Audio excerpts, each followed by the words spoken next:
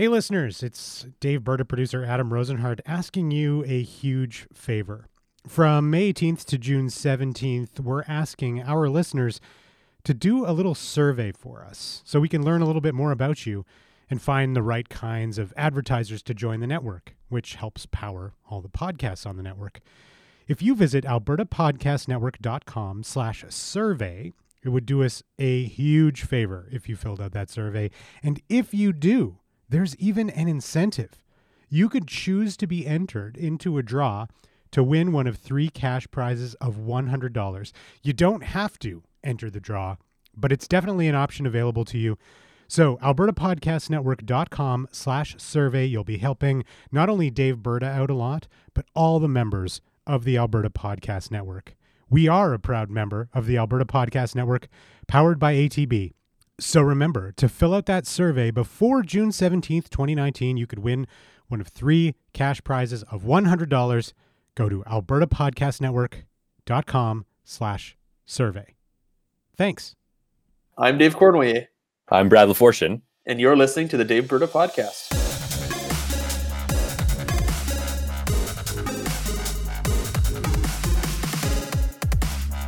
We're recording this episode on Sunday, June 2nd, 2019, and we are joined by our producer, Adam Rosenhart. In this episode, we'll discuss the impact of Bill 2, the Orwellian titled An Act to Make Alberta Open for Business, which will lower the minimum wage for workers under the age of 18 who also happen to be students. The United Conservative Party government also introduced Bill 3, the Job Creation Tax Cut, which would lower the corporate income tax in Alberta from 12% to 8%. Do corporations really need the tax relief? And finally, after being interviewed by the RCMP, Attorney General Doug Schweitzer has finally caved to pressure and appointed a special prosecutor to handle the ongoing investigations into the 2017 United Conservative Party leadership race. Will this be more trouble for the UCP this summer? And we'll dive into the mailbag and answer some great questions from our listeners. But first, I'd like to introduce our special guest co-host for this episode. Welcome, Brad. Thanks, Dave. It's good to be here. Hi, my name is Brad Lafortune. I'm the former chief of staff to the previous Labour minister in the NDP government. So very excited to be here to talk about some of the recent bills that have been introduced in the House that impact Labour and working people in the province. Before that, I worked in the Labour movement in the civil service. And I'm really happy to be here to chat. So thanks for having me on as a guest. Well, thanks so much. Thanks so much for being here, Brad. We're looking forward to this. Labour and Immigration Minister Jason Copping introduced Bill 2 in the legislature last week. As I said, the Orwellian titled An Act to Make Alberta Open for Business would lower the minimum wage from the current $15 per hour to $13 an hour for workers under the age of 18 who also happen to be students. The youth job creation wage applies to the first 28 hours per week students work. It also applies to school breaks, which includes summer vacation, Christmas and winter holidays, and spring breaks for students. The rule applies when a student is attending school, which is, if you're under 18, is basically almost everyone. Employers will be able to retroactively lower the wage of students currently making at least $15 an hour, even if they were hired prior to the regulation taking effect, unless the student is in a collective agreement with a fixed wage. If employers choose to lower the wage for a student employee, they must notify the employee in advance of the first pay period when the lower wage would take effect. Well, how generous of them to notify them before they cut their wage. So this is something that Jason Kenney has talked about for a while. We heard about it, I think in February. He'd announced he was planning, if the UCP formed government, they were planning on rolling back the minimum wage for younger workers. He also said that they would look into rolling back the minimum wage for workers in the hospitality industry. I think people who served alcohol was what they were looking at. I guess, Brad, my question to you is I mean, this seems to be a very specific group of people they're targeting. They didn't roll back the minimum wage as a whole, which I think a lot of conservatives and a lot of business advocacy groups probably were advocating for. What do you think it means that they targeted this specific group, and why did they target this specific group to roll back the minimum wage? Well, that's a good question. Well, I think first and foremost, it's important to recognize that, Alberta before 2016, when the first increase took place, had the lowest minimum wage in the country, and it also included a liquor server differential. So you're right; it's not something that's brand new, and in fact, across Canada, it was very common to have differentials a lot for youth, liquor servers as well. To answer your question, Dave, I think that it's funny. Quite frankly, it comes down to the fact that it plays into the myth and the stereotype in Alberta and maybe in Canada generally that young people who are students and living at home are not in need of the same wages as people who are taking care of things like rents and bills and families and other, financial commitments that people who are, taking care of themselves and families have to take care of. And that, might be true for a lot of people who are 16, 17 years old. It's not true for everybody. And there are a lot of people out there, including a woman I was talking to a couple of days ago who said, I moved out when I was 17, it was a personal choice. And I was renting my own apartment basically overnight. And so to me, it was important to have employment that was able to, meet those needs. And to take such a blanket approach and say that, these are kids who are saving up for their first trip to Europe or their first car is it's a nice myth and it rolls off the tongue. And I think it gets the head nod, but it's not really the case. So I think that it plays into that stereotype, which is good politically for them. And then also, I was thinking about this a bit, and I was reading that Beaverton article, which is pretty hilarious, like the Tiny Hands, Tiny Rights campaign of the UCP. Yeah. These are folks who aren't voting yet. These are Albertans who, are political in a lot of different ways, but don't have the vote, and they're not being engaged by government or anybody really to get their opinions on things. And so it's kind of an easy place to go in the sense that I don't think you're going to get a lot of pushback. I hope I'm wrong, but it's easier to target folks who don't have a voice. So that's part of it too. Yeah. Yeah, and it seems to me that like a lot of people who would fall under this change, a lot of young workers who would fall under this change. It seems like it's very much the UCP playing to groups like Restaurants Canada. We saw Restaurants Canada at the announcement, at the press conference announcing, which I thought was kind of funny, the way where they announced it at a sports bar. Like, I'm not sure if there were any workers under 18 who were serving alcohol at the sports bar that they made the announcement. They made the announcement at. Yeah, I know that's a good point. Yeah. But it seems like when you're talking about young workers who are perhaps in more precarious jobs, like in the fast food industry, that you're allowing employers like that to retroactively just lower their wage from $15 to $13, basically saying, hey, on your next paycheck, you're getting a lower wage. Now, not everybody under 18 is making the exact minimum wage, but it does have a ripple effect on what other people are getting paid as well.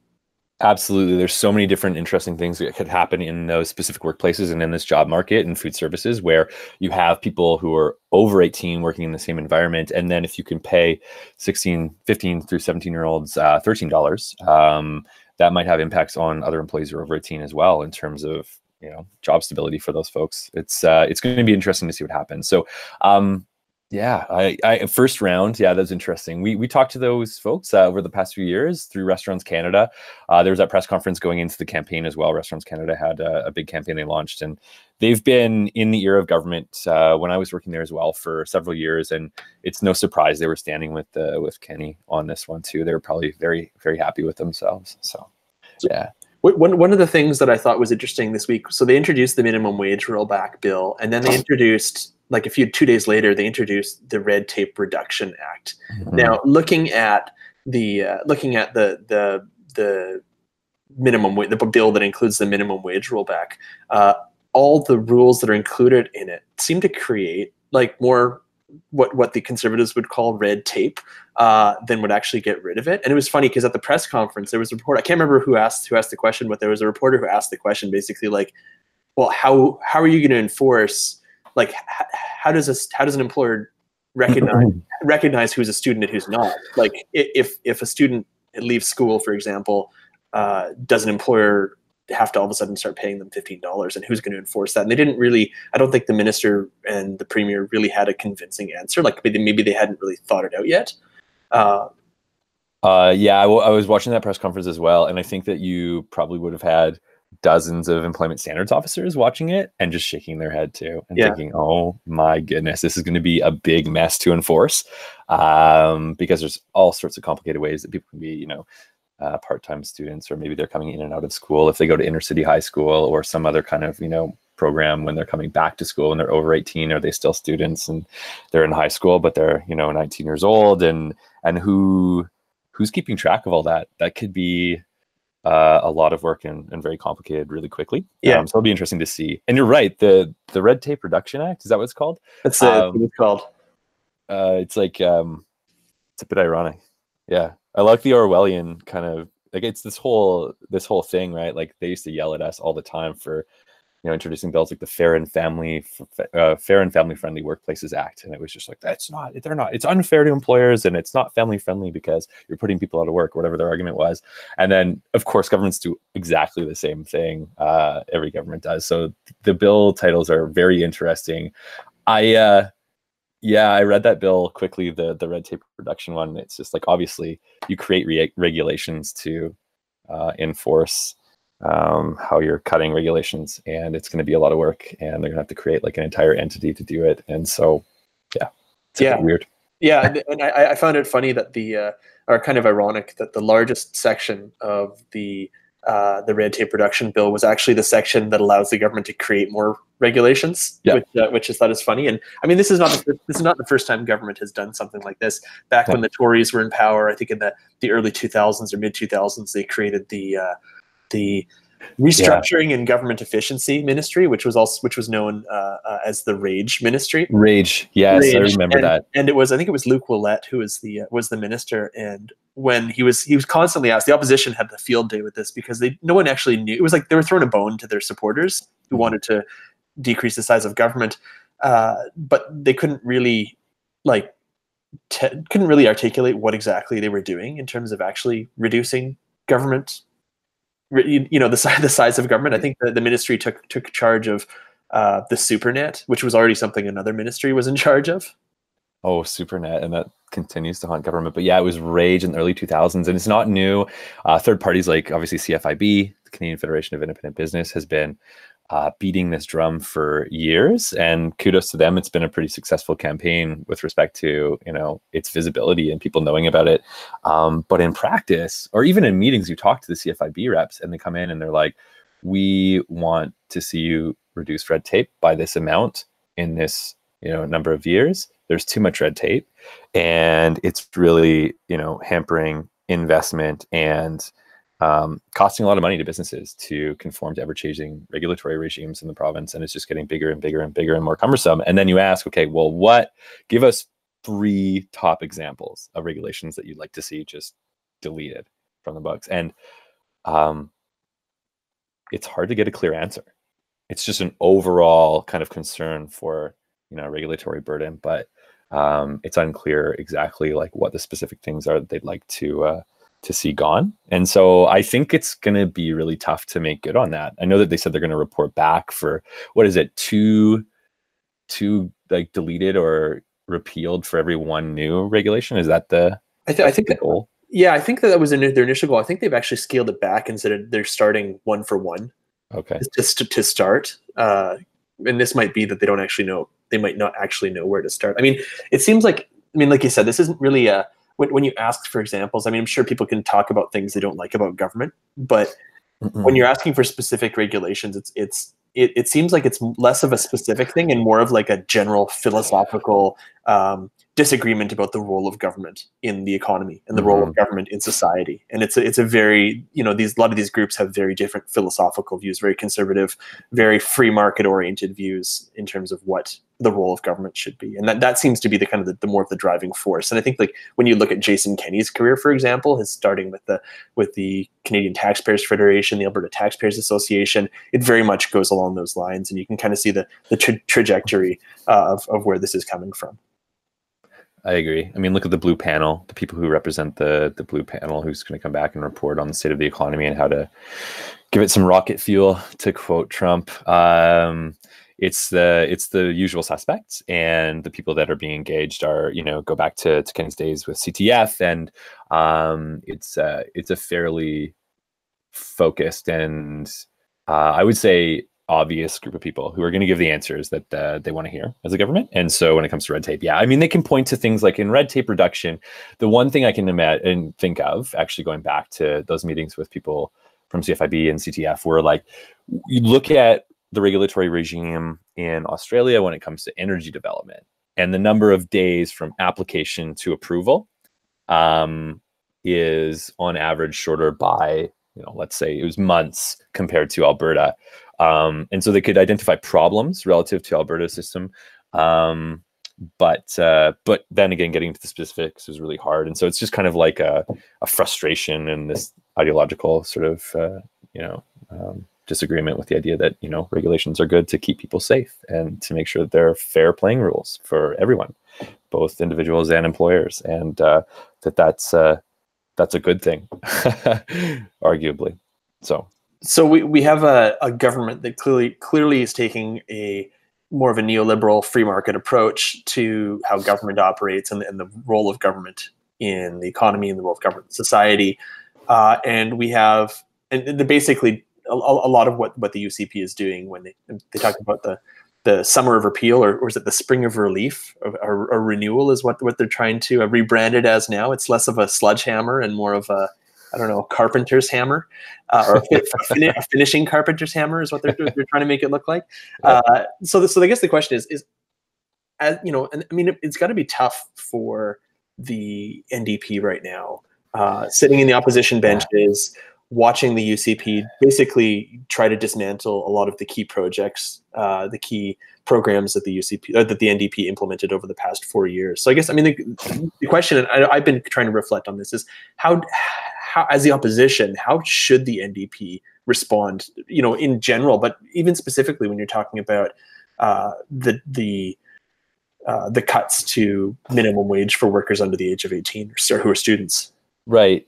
Well, it's interesting. I think there's a lot of frustration in the opposition ranks, because you have people who, the premier and leader of the opposition, former premier and leader of the official opposition, the former health minister, the former economic development trade minister, the former finance minister, the former labor minister, the former education minister, and the list goes on. A very, very hardworking, well-meaning, talented folks who were in charge of some pretty big files and changes, huge files and changes over the past 4 years. And now they have to sit there and watch it be undone. I don't think there's any place they'd rather be, because these are all people who are, very committed to the process and to representing their constituents and to trying to fight back and make the case somehow to maybe shame the government or make them see the potential political risk in some of the bigger items that they've committed to, whether in their platform or just because we know what a conservative like Jason Kenney wants to do, because he's a true believer in the neoliberal program. So I think the opposition needs to, approach this first session. This is what they have been doing as an opportunity to organize themselves and get used to the role of what it is to be opposition. And I think that's about as much as having like good research and being able to say that, corporate tax cuts don't work. Here are the reasons why in the House, in press releases and in, responses, as it is about organizing and outreach with communities who are frustrated and maybe a bit surprised by the speed and degree of change and degree of change that Kenney's government is moving in this first session. I think there's a lot of Albertans and a lot of groups who were maybe raising their eyebrows. Maybe they voted UCP, 55% of the voters did, but maybe people are like open to hearing a little bit about, what the opposition would do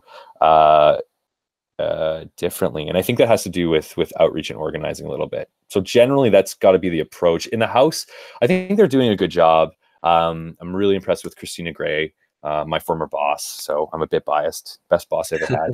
Saying that as a labor guy is maybe a bit weird, but honestly, she's incredibly talented, very focused and hardworking. And I think that she did a good job in the minimum wage debate between 2015 and 2019 to say, listen, this is about basic fairness.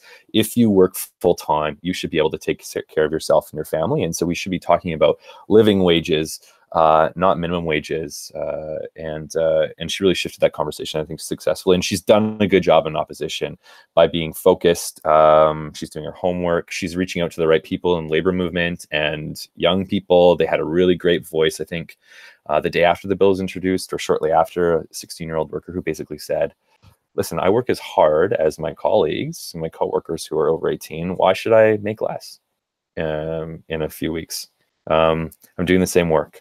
It should be the same pay. And she was really compelling. And so I think they're starting to do that work of good outreach with people who are those third-party voices that are not politicians, and people maybe believe a little bit more readily because they see their daughter or their neighbor saying, this is unfair.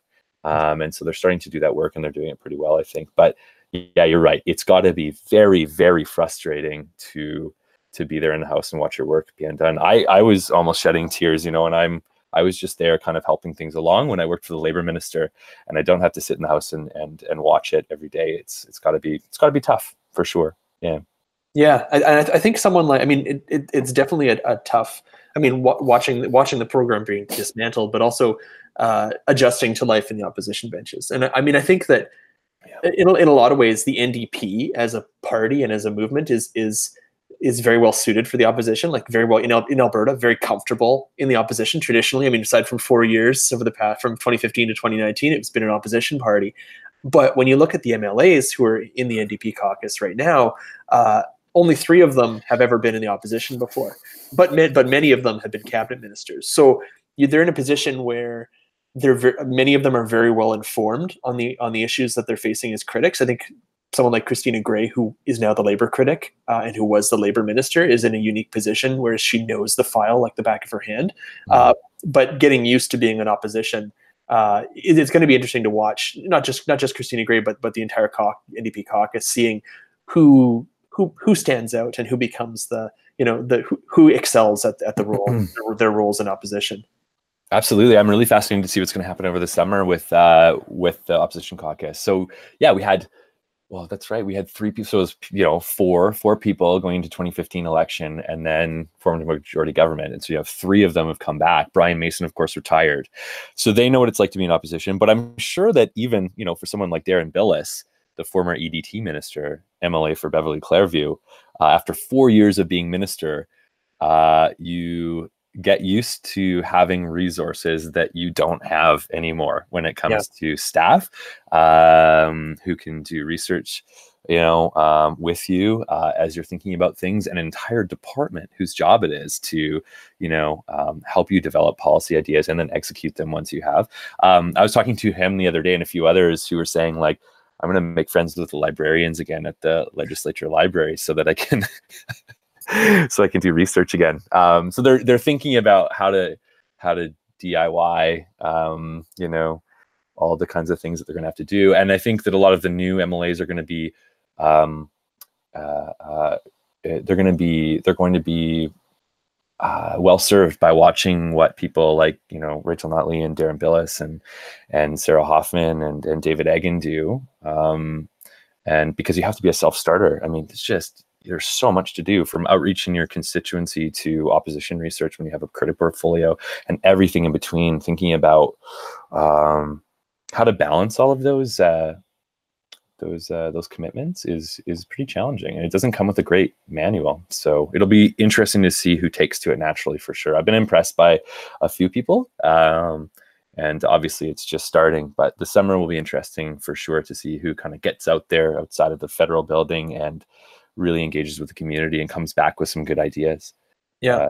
One of the interesting things that I've been looking at with the composition of the new legislature is, so most of the NDP MLAs are incumbents. I think they only have 3 rookie MLAs. So Janice Irwin, Jasvir Diol, and Rocky Pancholi from Edmonton, who were elected in 2019. But overall, the UCP caucus is very new. I think I looked at the total of the total legislature I think I looked at all the MLAs, and out of 87, I think there were only 7 who were elected before the 2015 election.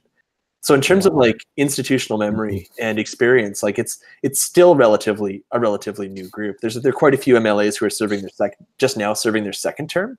But I don't think we've seen this kind of turnover in the legislature for a long time. And I will find it interesting over the summer and going into the fall, how that could potentially impact the culture of the legislature, how things operate inside, and how the MLAs kind of work together and how they work together.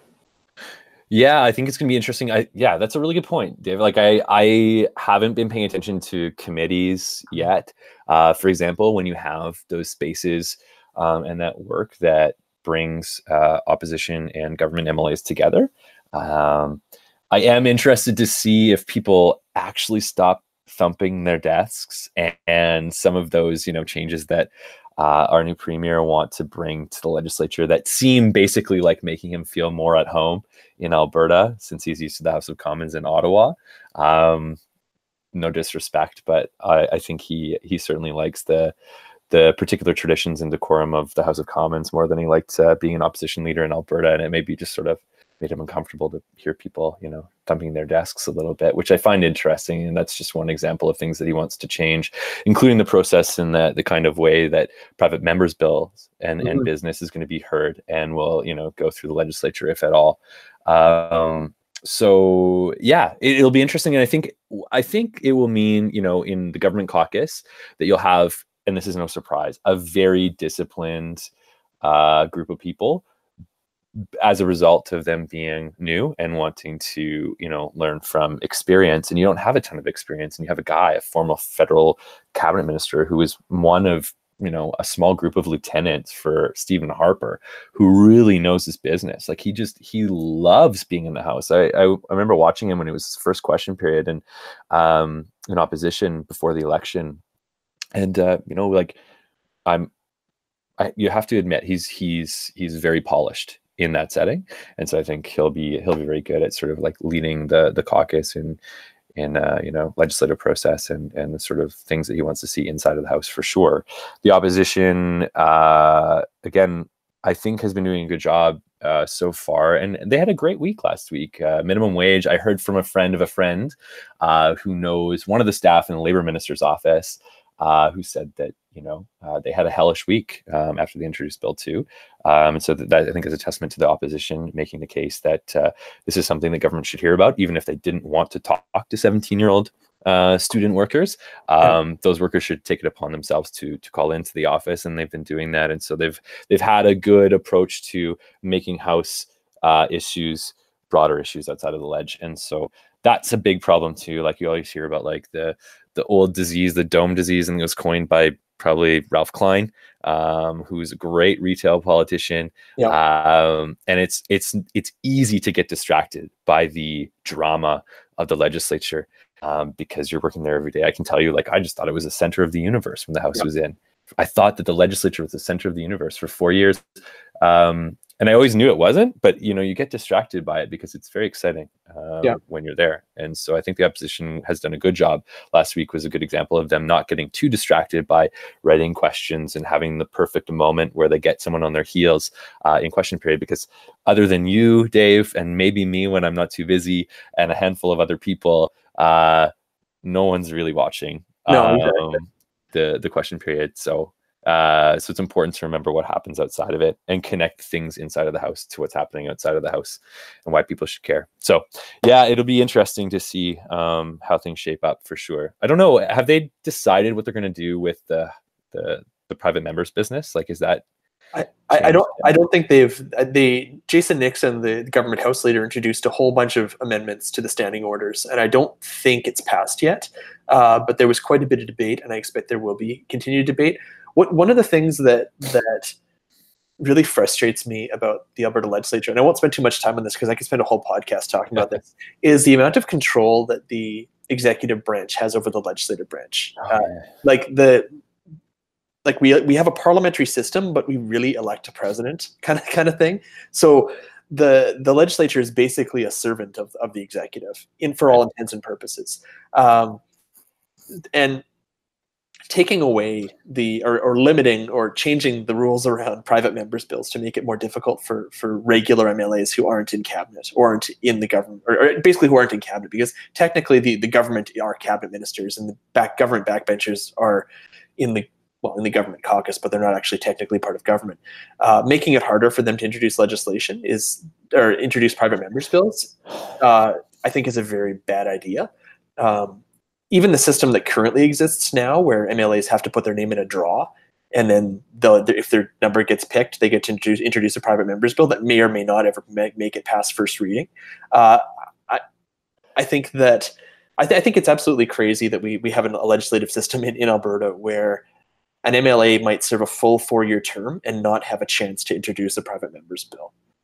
When you go back, and I'm not sure what, I have to do a little bit of research and look into when these particular standing orders were introduced. But when you go back like 30 years, you'd have like dozens of private members' bills that were introduced. And I mean, I'm not sure what the rules were around it back then. There might have been problems with the rules back then as well, but it seemed like there were a lot more opportunities for actual normal MLAs to introduce private members' bills.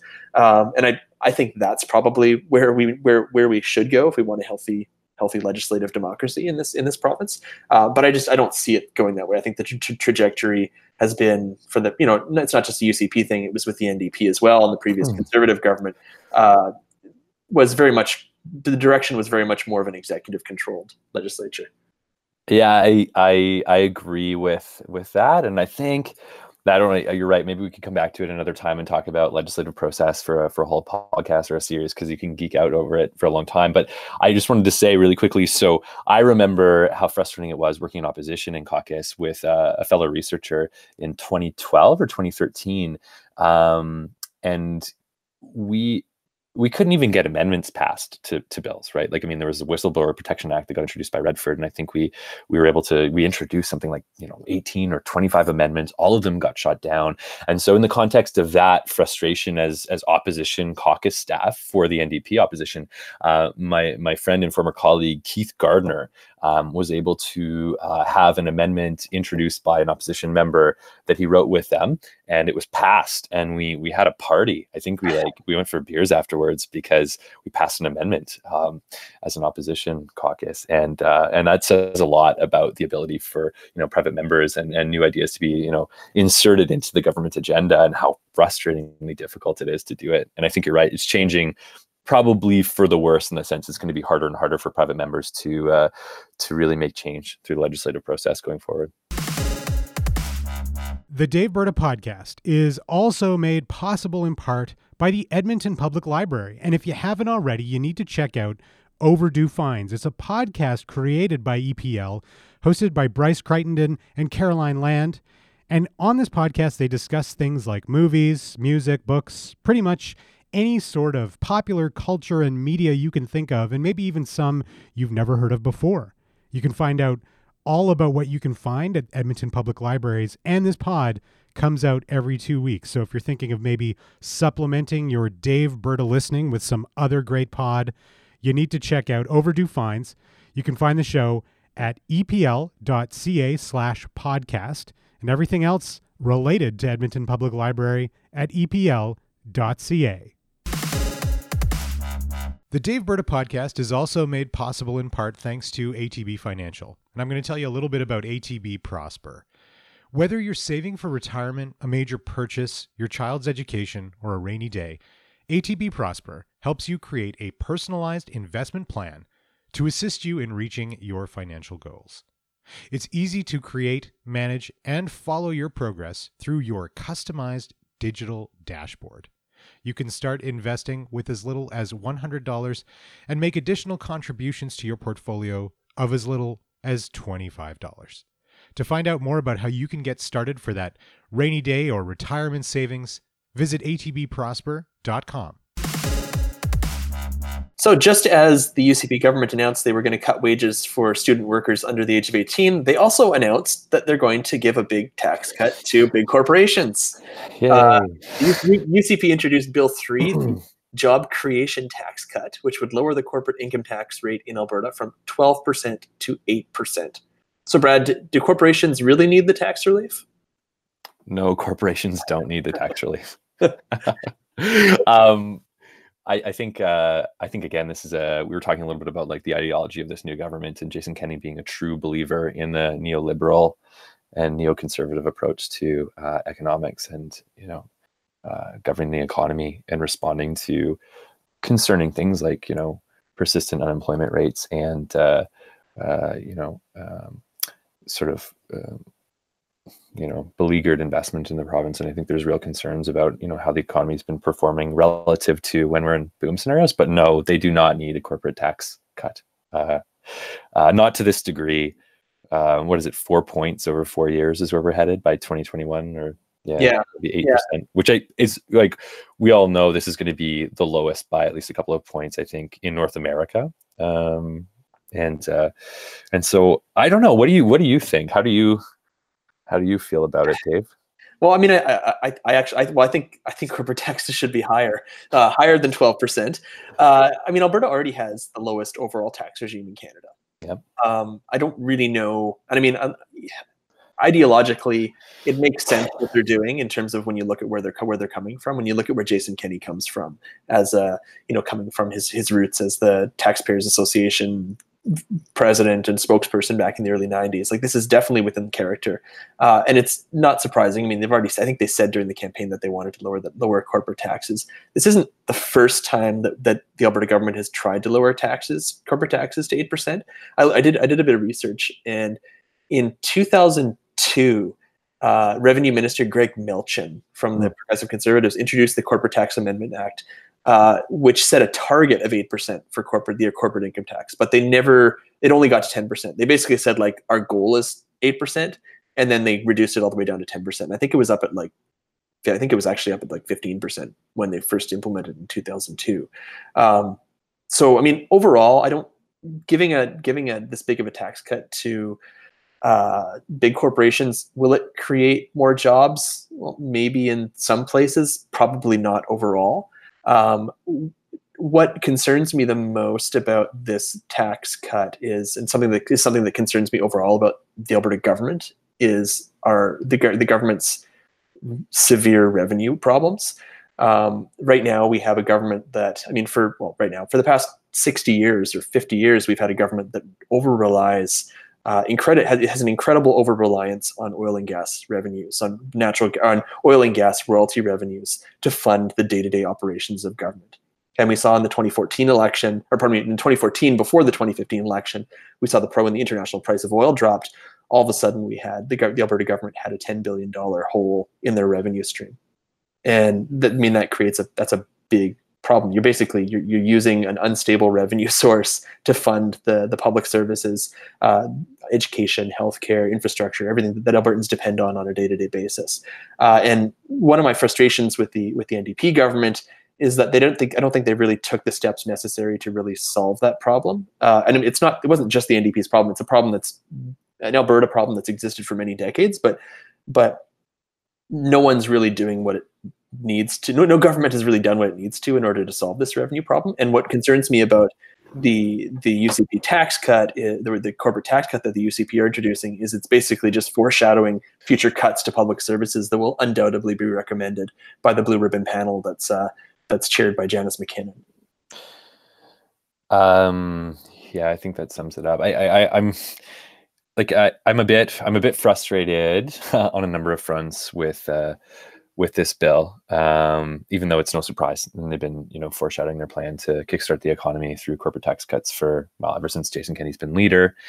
I was doing a bit of research outside of the Alberta context on corporate income tax cuts and the evidence that, is there, isn't there, that it actually creates jobs and stimulates the economy in ways that is, I think, resonant with Albertans, which is like, it's going to bring back 55,000 jobs. According to Jack Mintz and one of his colleagues at the Fraser Institute. That's a great big number. We like big round numbers when we talk about things in political terms. And I think it was resonant with Albertans. Generally, I guess, based on UCP's research, it was very, very popular because you're promising something that sounds great. It's very hard to prove, though. And so I was going back and looking at Trump's 2017 bill. I think that was like a massive give to, corporate America to the tune of like $1 trillion or something close to that. And over 2 years, independent research from the Congressional Research Committee and others have shown that the results aren't there. when it comes to job creation, and increased wages and benefits to working people over about 2 years since that time. And so I don't know what it is. I mean, and this is not, I mean, we've had this conversation before, in passing, Dave, and we've talked about it with lots of other people. It just sort of seems like since the 80s, the proof is not in the pudding when it comes to the idea of trickle down economics and massive giveaways from governments to corporations when it comes to things that matter to working people and working families. And yet, again, this goes back to the theme of Jason Kenney's government being true believers in this ideology. That doesn't seem to matter, and so you find out you find the two economists who will say 55,000 jobs will be created, and you say these are the two of the most respected economists in their field, and they're economists, so it must be true. Even though you have a great debate amongst political economists across the country and beyond, who would tell you, maybe this isn't the best way to stimulate the economy, and there are examples that have shown that it hasn't been as successful as people might say. And so it'll be interesting. One thing that I would really love to see, and I don't think we will, but it might be interesting for the opposition to suggest this and sort of turn something on its head that we heard all the time, was if you're increasing the minimum wage in October, you should do an economic impact analysis over the preceding year leading into it to see if you're going to be killing jobs or not. Why are you afraid of economic impact analyses? And we were like, well, Grant Hunter, tell us what that means and what that would look like, and we'll do it. We have all of this research from Stats Canada and brilliant, beautiful research from Alberta Labor that shows, different labor trends. And we did a lot of, studies that have shown in Seattle and other places, when you increase the minimum wage, it doesn't kill jobs in the same way that you're going to. But sure, let's do an economic impact analysis. I would love to see the Blue Ribbon panel suggest to the government that they do an economic impact analysis of what's going to happen every year when they decrease corporate taxes. Because I think even the finance minister said we could very well be in the hole in terms of revenue for the province, even after 4 years, even if it does kickstart the economy in the way that we hope that it does and expect to the tune of about $1 billion. I don't know if he said that or someone said it in response to him saying we don't fully expect to be making more money than we're losing based on this tax cut. And so, yeah, it feels ideological to me. I'm concerned that it's going to happen no matter what over 4 years, and that we're not going to see 55,000 new jobs. And we will, I hope, in this province see that many new jobs over 4 years. For goodness sakes, I hope so. But if you look at like other economists who are have less skin in the game in Alberta, they'll tell you it has a lot more to do with the price of oil in Alberta, exactly, and a lot more to do with other economic conditions than it does with the corporate tax rate. So yeah. And that's it. We get back to the price of oil. That's really what's causing our problems in terms of the economy, in terms of revenue for government, because they are so over reliant on it. So yeah, I mean, it really goes back to something that we have absolutely no control over, which is the international price of oil. One of the I'll post a link to this on the website when we post this podcast, but the This American Life had a great podcast a few years ago about how difficult it is for government to create private sector jobs. And they basically, I think it was Scott Walker in Wisconsin they tracked, and his big campaign promise was he was going to create 250,000 jobs in Wisconsin by basically cutting the heck out of government and cutting taxes. And I think they gave Foxconn like a $4.1 billion tax subsidy or something like that. And I think it ended up creating like 6,000 jobs. Like it was some like totally minuscule number, but they went through this whole program of cutting public services and cutting rights for unions and cutting taxes for corporations, and it had like ended up having a very minor impact on when you actually track the amount of jobs that were created because of that. So I'll post a link to it. It's a fascinating podcast. They really did like a deep dive into it. And it's This American Life. So it's very well produced, and they did a great job.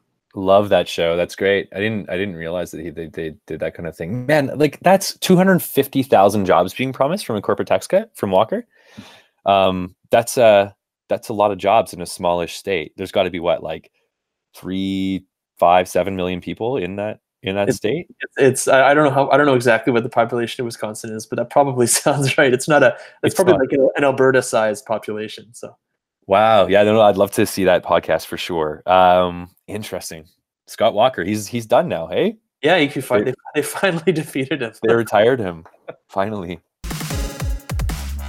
After being interviewed by the RCMP, Attorney General Doug Schweitzer has finally caved to pressure and appointed a special prosecutor to handle the ongoing investigation into the 2017 United Conservative Party leadership race, which has, I think, led to more than around $70,000 in fines being issued by the Elections Commissioner and separate investigations being conducted by the RCMP. This seems to be something that the UCP cannot shake. I think that it seemed that Schweitzer's strategy and the UCP strategy was kind of ignore it and hope it goes away. But this doesn't seem like it's going anywhere. It doesn't seem like it's going away. It seems like this is going to continue to be an issue with for the UCP going into the summer. What do you think, Brad?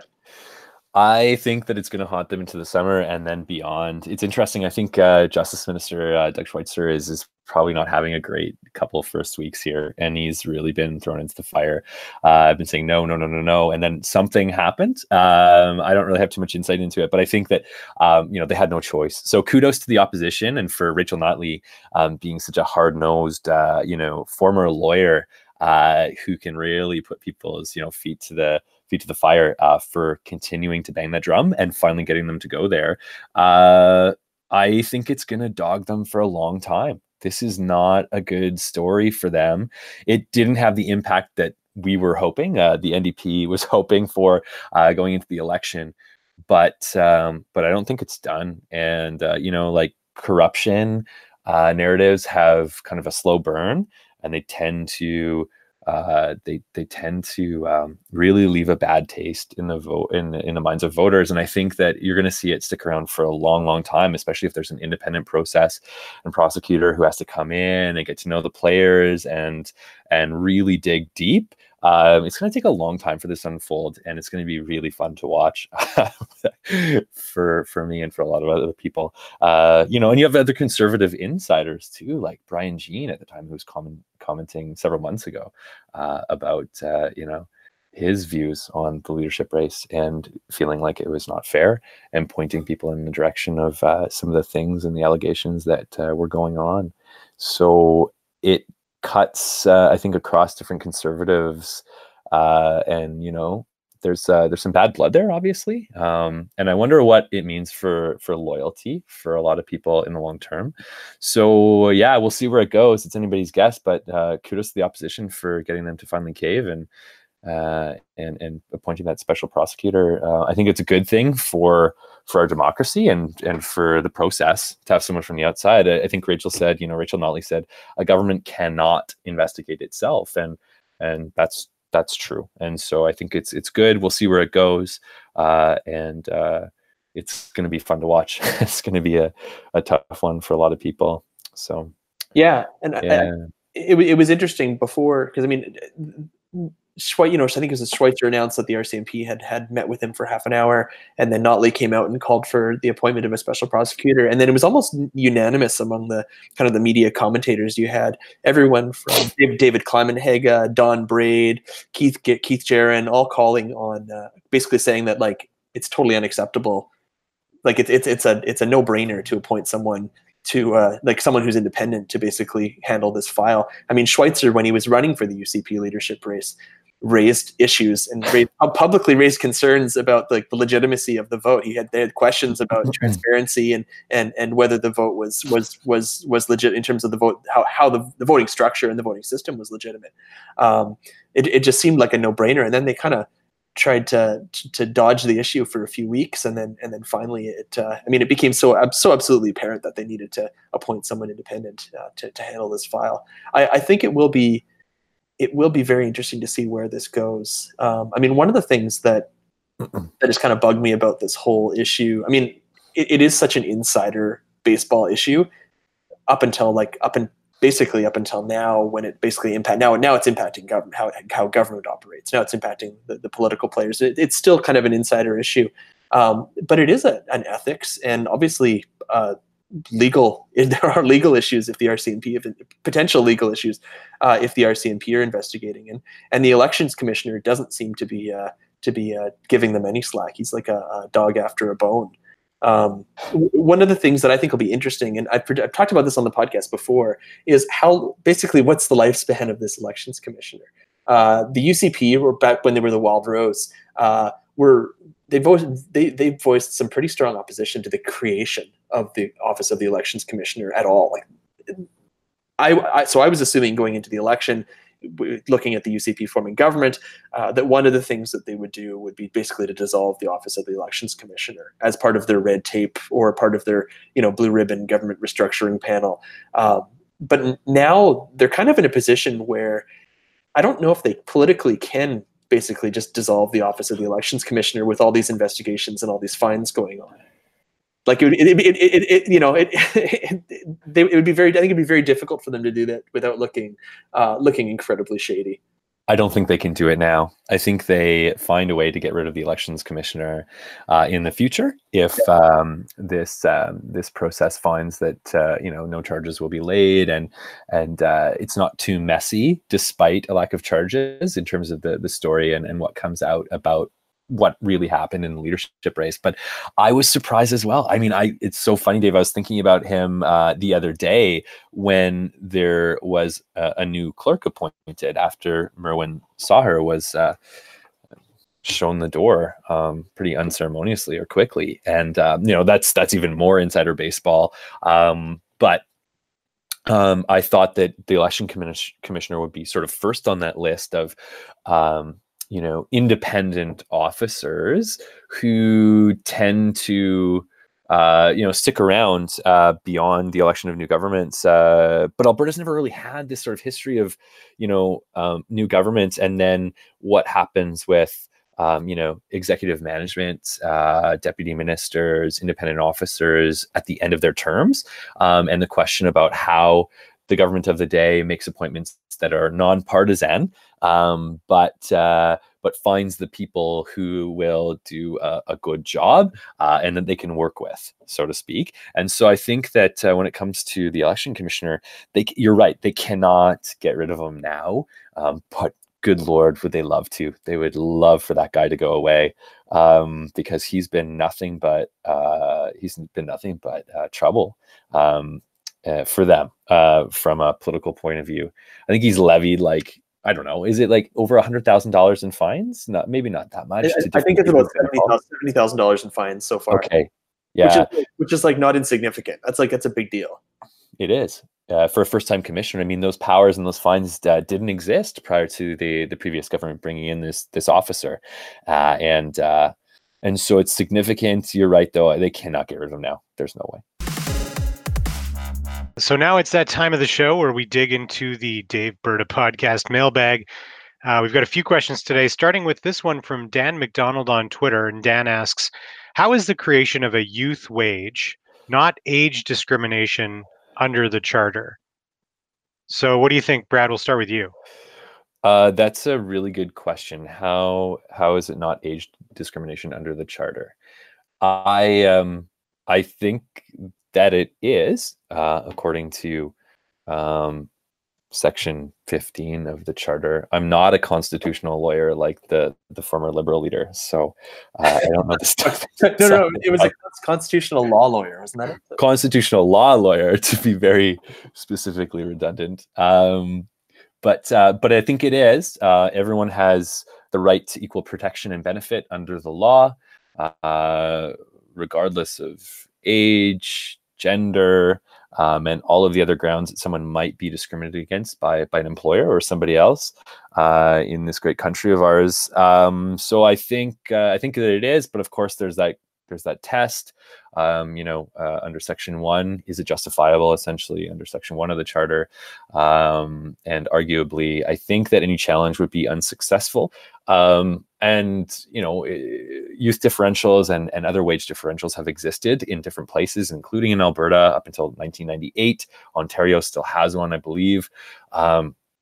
And so there's a lot of past precedent, and I think that you could make an argument, if you had to, as a government, that it is justifiable. You could make an argument. I don't know. I don't think it's fair, but I don't think that it would be a successful challenge ultimately. That's my gut. Yeah. Dave, anything to add to that? Yeah, I mean, I'm not a constitutional law lawyer either, but I'd be interested to look at other provinces that also have youth wages, and maybe even in Alberta before the 2015 election, that had different wages for workers in certain sectors, to see if there were any challenges before. From what I understand, now, if there are any constitutional law lawyers out there listening to the podcast, please correct me. But from what I understand, Alberta's Human Rights Code permits some different rules for minors, so that could be a challenge for anybody who wants to basically challenge us as a charter challenge. So, well, I guess we'll see. But it'd be interesting to see if this has been taken up in other provinces already. Yeah. All right, our next question. We've got actually 3 questions from Spencer O'Hara on Twitter. So let's start with this one. Can government backbenchers have any role other than being a yes man for the government? Spencer says that his MLA sits right at the back and that he would like to know what she could do that would be of significance. Dave, any tips there for Spencer's MLA? I don't know. Flex your freedom muscles. I mean, it depends what you. Yeah, I mean, there's it's a hard question to answer. We talked about this a bit already. Government backbenchers are very much subservient to the executive. There are opportunities for backbenchers to do their own thing, to introduce private members' bills if their name gets called up, to speak out on certain issues. But a lot of backbenchers are significantly impacted. It's just significantly limited in terms of the kind of freedom that they might have to play a legislative role or a bigger political role. I think that there's a lot of backbenchers, especially in this government, that are probably just trying to figure out where the bathrooms are still and trying to figure out what their roles are. So maybe we'll see groups of backbenchers band together and try to push certain agendas or certain issues. I think that we'll probably see something like that. Or we might see something like that, but I'd say wait and see. I'm not, as I said before, I'm not really optimistic about the independence of private members and in the Alberta legislature in this session and in the future. But they can always revolt. They can do that. It's happened before. Brad, what do you think? I think that backbenchers would be best served by figuring out where the bathrooms are, learning how to write questions, making sure they have their phones turned on and their voicemails connected, staffing up their offices. I imagine there's a lot of MLAs right now who are still hiring their full-time constituency assistants and part-time staff. And they should spend the summer out there in their constituencies and connecting with voters, like the one who wrote in and saying, like, well, what do you want to hear from me in the legislature? But I think when it comes to the legislative process and getting things done, and that frustration that obviously comes through in this question, it's unfortunately it's hard to be optimistic about things getting better and opposition members having more independence and abilities to move things through the House. And it's already tough. So I think maybe there'll be revolts in the government caucus. Maybe there will be some people who cross the floor or move down the aisle and sit independently. We've seen that before, and people out of frustration do that because they understand their job is first and foremost to represent their constituents. So, yeah. So not much that can be done there. Spencer's next question is, which MLAs or ministers have been doing a good job in this session, and which would you say could use improvement? Spencer is seeing critiques and praise for different people on both sides of the aisle and would like your input. Note, this session started on May 21st, so we've only been at it for 7 days so far. So what do you guys think? Brad, are you seeing anyone that's blowing your mind right now? Yeah, I am seeing a few people who are blowing my mind in good ways and bad ways. In good ways, I would say that MLA Janice Irwin in the opposition ranks is blowing my mind. She's performing really well in the House, and she's been able to like make some issues really pop on social media and outside of the House. And I think she's going to fit really well within her new role that she's been given as a critic. I also think that MLA Raki Pancholi, another new one, is someone to watch over the next 4 years for sure. And you're right, like we have to be careful. It's been a couple weeks, and so it's easy for me to sit here and lean back and say, oh, that person in question period, very, very poor performance, when they've never been inside the legislature before. And we have to remember these are people at the end of the day. And so I think they're all going to learn a lot over the next session, the next couple of years. But I do have to say really quickly too, like it's interesting. Gosh, did you watch that scrum by the health minister, Tyler Shandro? Yes, yes. He had like one half of a talking point to work from. In due course. in due course. We had good conversations with the two individuals, and we'll be answering those questions in due course. And he said it about 20 times, and it was obviously frustrating for the press gallery to hear that. And they're used to the talking points, but when there's 3 or 4 of them, at least it seems like maybe you're trying to get at the heart of an issue and respond earnestly and genuinely to something. But man, that was a bad scrum. So I don't know. I haven't seen much else from him otherwise. And that's obviously tough, your first scrum, but you got to have a couple more talking points than that, I think. I think in due course, Minister Shandro will be doing some media training. I think in due course he will. In due course. Just to echo one of the comments that Brad made, I think that I was watching. I don't even remember what I was watching, but I turned on the online video of the legislature, and I think they were talking about like debating standing orders or something. But Raki Pancholi really impressed me. I thought she was basically standing up with no notes, incredibly confident. This is her first. She's a new MLA. It's her first time in her first week or two in the legislature, and she had a really impressive command of the issues, a really impressive command of the floor. I was quite impressed, and I think that she'll definitely be one to watch. Janice Irwin as well, who's my MLA in Highlands Norwood, who's awesome. I think she's doing great. But overall, I think it's we just have to wait and see. Like you said, it's been 2 weeks. Some of them will do great. Some of them will be mediocre. Some of them will fail. In the first session, or not do well and stumble. But this is really a period where they're kind of finding their feet. And I always find it interesting when you have such a big turnover in the legislature, who steps up and who excels, because it's not always who you expect. Yeah. One last question from Spencer, and I know you guys talked about this in the discussion earlier. Spencer wants to know, can the opposition table private members' bills? And how do you think the NDP MLAs may or may not use private members' bills in the next 4 years? Did you reach a definitive conclusion on what's allowed here?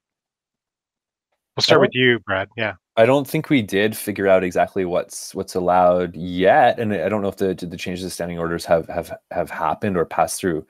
But I think they eventually will, which will change the way that private members' bills at least pass through the entire process, if not change the way that they're introduced and when on Mondays. I will say this, though, I think the opposition specifically will use private members' bills as a way to introduce ideas into the legislature as a caucus, in the sense that they'll have good discussions at caucus about the things that they want to put forward and the narratives they want to build, and that private members' bills will be a means to do that, a tactic to do that. And so it'll be, a private member who is on the top of the bill, sponsored by MLA Chris Nielsen, but it'll be an issue that is of import to the entire caucus and something they feel like they can score political points on, so to speak. Yeah. Dave, anything to add on private member bills question? Yeah, I mean, there's examples of opposition. A lot of private members' bills you don't really hear about. They never really make the media, but there are examples of private members' bills that do really shape the agenda. The one that really sticks in my mind is I don't remember what the number of the bill was, but it was the GSA bill introduced by Lori Blakeman when she was a Liberal MLA ahead of the 2015 election. I think it was 2014 when they introduced this, and it really shaped the agenda, and it really knocked the PC government back on their heels, and it forced them to respond. And they ended up responding with their own bill, and then spiking her bill. But Lori Blakeman really succeeded in setting the narrative for that entire session, because GSAs were the biggest issue, and they continued to be a big issue for a number of years. So I mean, that's a key example. I think a perfect example of how opposition can use private members' bills to set the agenda and set the narrative on these issues. Well, we'll see what happens over this next session. We have one last question from Andy Smith on Facebook, and he asks, What portfolios, if any, would you reallocate between federal, provincial, and municipal jurisdictions? For example, should education be under federal control so as to limit barriers to movement within Canada? What do you guys think? If you could sort of change the way all orders of government functioned, how would you reallocate some of those responsibilities? Let's start with you, Dave. Well, this is one of those funny kind of history, political science questions where all those wealthy white men who were probably drinking too much whiskey, sitting in Charlottetown in 1867 or 1866, whenever the Charlottetown Conference ended up being. What was important to them, and a lot of what's in provincial and federal jurisdiction now was what was the most important back then. So federal jurisdiction over things like the railroad and the waterways, and provincial jurisdiction over things that didn't really exist in terms of public services, how we know them now, like healthcare and education, became provincial issue, or eventually fell under and became provincial issues. I think there's a strong argument to make that advanced education, that post-secondary education, should be put under federal jurisdiction. I think that it ends up being a hodgepodge across the country. I think healthcare, education, environment. I think those are kind of three areas that I think that as a national, there's a national interest in Canada doing well, and you got to think about in what context does it make sense for us to be one nation? And what context does it make sense for Canada to be kind of 10 provincial fiefdoms, and on what issues? And I think those are kind of three issues that I think would make sense to reallocate responsibilities or increase responsibilities on a certain level. On education, I think it would be interesting. One of the things that always frustrates me is urban planning and how municipalities in Alberta do urban planning. And I'm not sure I'm not sure what the situation is in other provinces, but the fact that school boards and school boards fall under funding, they're their own entity, but they're under the jurisdiction of the province, and municipalities are their own entities, but they're under a different jurisdiction in the province. And the way we plan our cities, they all kind of exist separately. It would make so much sense to kind of bring education, school boards and municipalities under kind of the same umbrella, because planning schools is such a huge part of urban planning and where people live in our cities. So that's kind of my role, and affordable housing as well. That makes sense. We've already seen municipalities like the city of Edmonton step up, where the federal and provincial governments have sometimes fallen on issues like housing and homelessness. Yeah. Brad, what do you think? How would you remodel government? It's such a great question. It's intimidating because it's just it's a big one. But I think we all have. I have some thoughts about what the interesting debates are right now on this subject. I think, well, Dave, to your point, I think national affordable housing strategy is something that's been part of the debate within certain political parties for a generation or longer, and the response by governments at different levels has not been strong enough. And I think that the coordination of that effort is something that needs to be much better, and that it has national importance. But the real problems in terms of getting traction for municipalities for the other orders of government is really, I think, frustrating for those city councils that are really trying to take it seriously, but just don't have the funds to be able to really respond to the problem that we have there, especially in in Alberta too, but especially in cities like Vancouver and Toronto and all the whole host of issues that go along with affordable housing.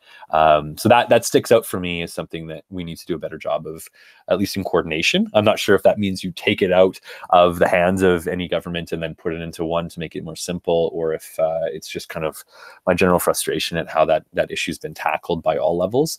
On this question, the ones that stick out in my mind are the ones that are the biggest hot potatoes right now. Obviously, the way that we are able to, as a country and different orders of government, get on board with energy infrastructure projects that cross borders. What do we really think about the NEB and how it should be reformed or not, and timelines for approvals, and then in response to those approvals, how the process and challenges in the courts by different individuals and actors really slows things down again. I think that's a legitimate frustration that people have. It doesn't really respond directly to the question, but I think that there are people who would say that that should be simplified and given to one order of government so that we could just be done with those approvals much more quickly and reduce red tape, so to speak, when it comes to energy infrastructure, because there's a lot of frustration there. And then the other one that comes to mind is the city charter debate in Alberta, and how the province gets along with and works with our big cities, and the ability for those cities to do things like generate revenue. And that's another hot potato. But so I'm going to just hedge on this one, and say I'm not sure, but there are good debates about ongoing debates about the frustrations people have with who's in charge of what, and I think you'll continue to see those develop and in interesting ways in Alberta when it comes to energy for sure in the next few years. Well, thanks for your answers, gentlemen, and thanks to our mailbag contributors, Dan, Spencer, and Andy. Those were great questions. And that's it for this episode. Thank you so much for tuning in. Thanks to our producer, Adam Rosenhart, for helping put the show together. And a huge thanks to the Alberta Podcast Network, powered by ATB, for supporting the show. Send us your feedback or ask any questions you have for our next episode. You can get us on Twitter at Daveberta or on the Daveberta Facebook page, or you can email us at podcast@daveberta.ca. A huge thanks to Brad Lafortune for joining us today. It was great to have you on the pod, man. Absolutely. No problem. It was fun to be here. Thanks, guys. Yeah, thanks so much, Brad. You're welcome. And we're going to be taking a bit of a break from the pod as Dave and I take vacations with our families, not together, separately. But we'll be back at it probably around mid-July. So until then, so long, everyone, and thanks for listening.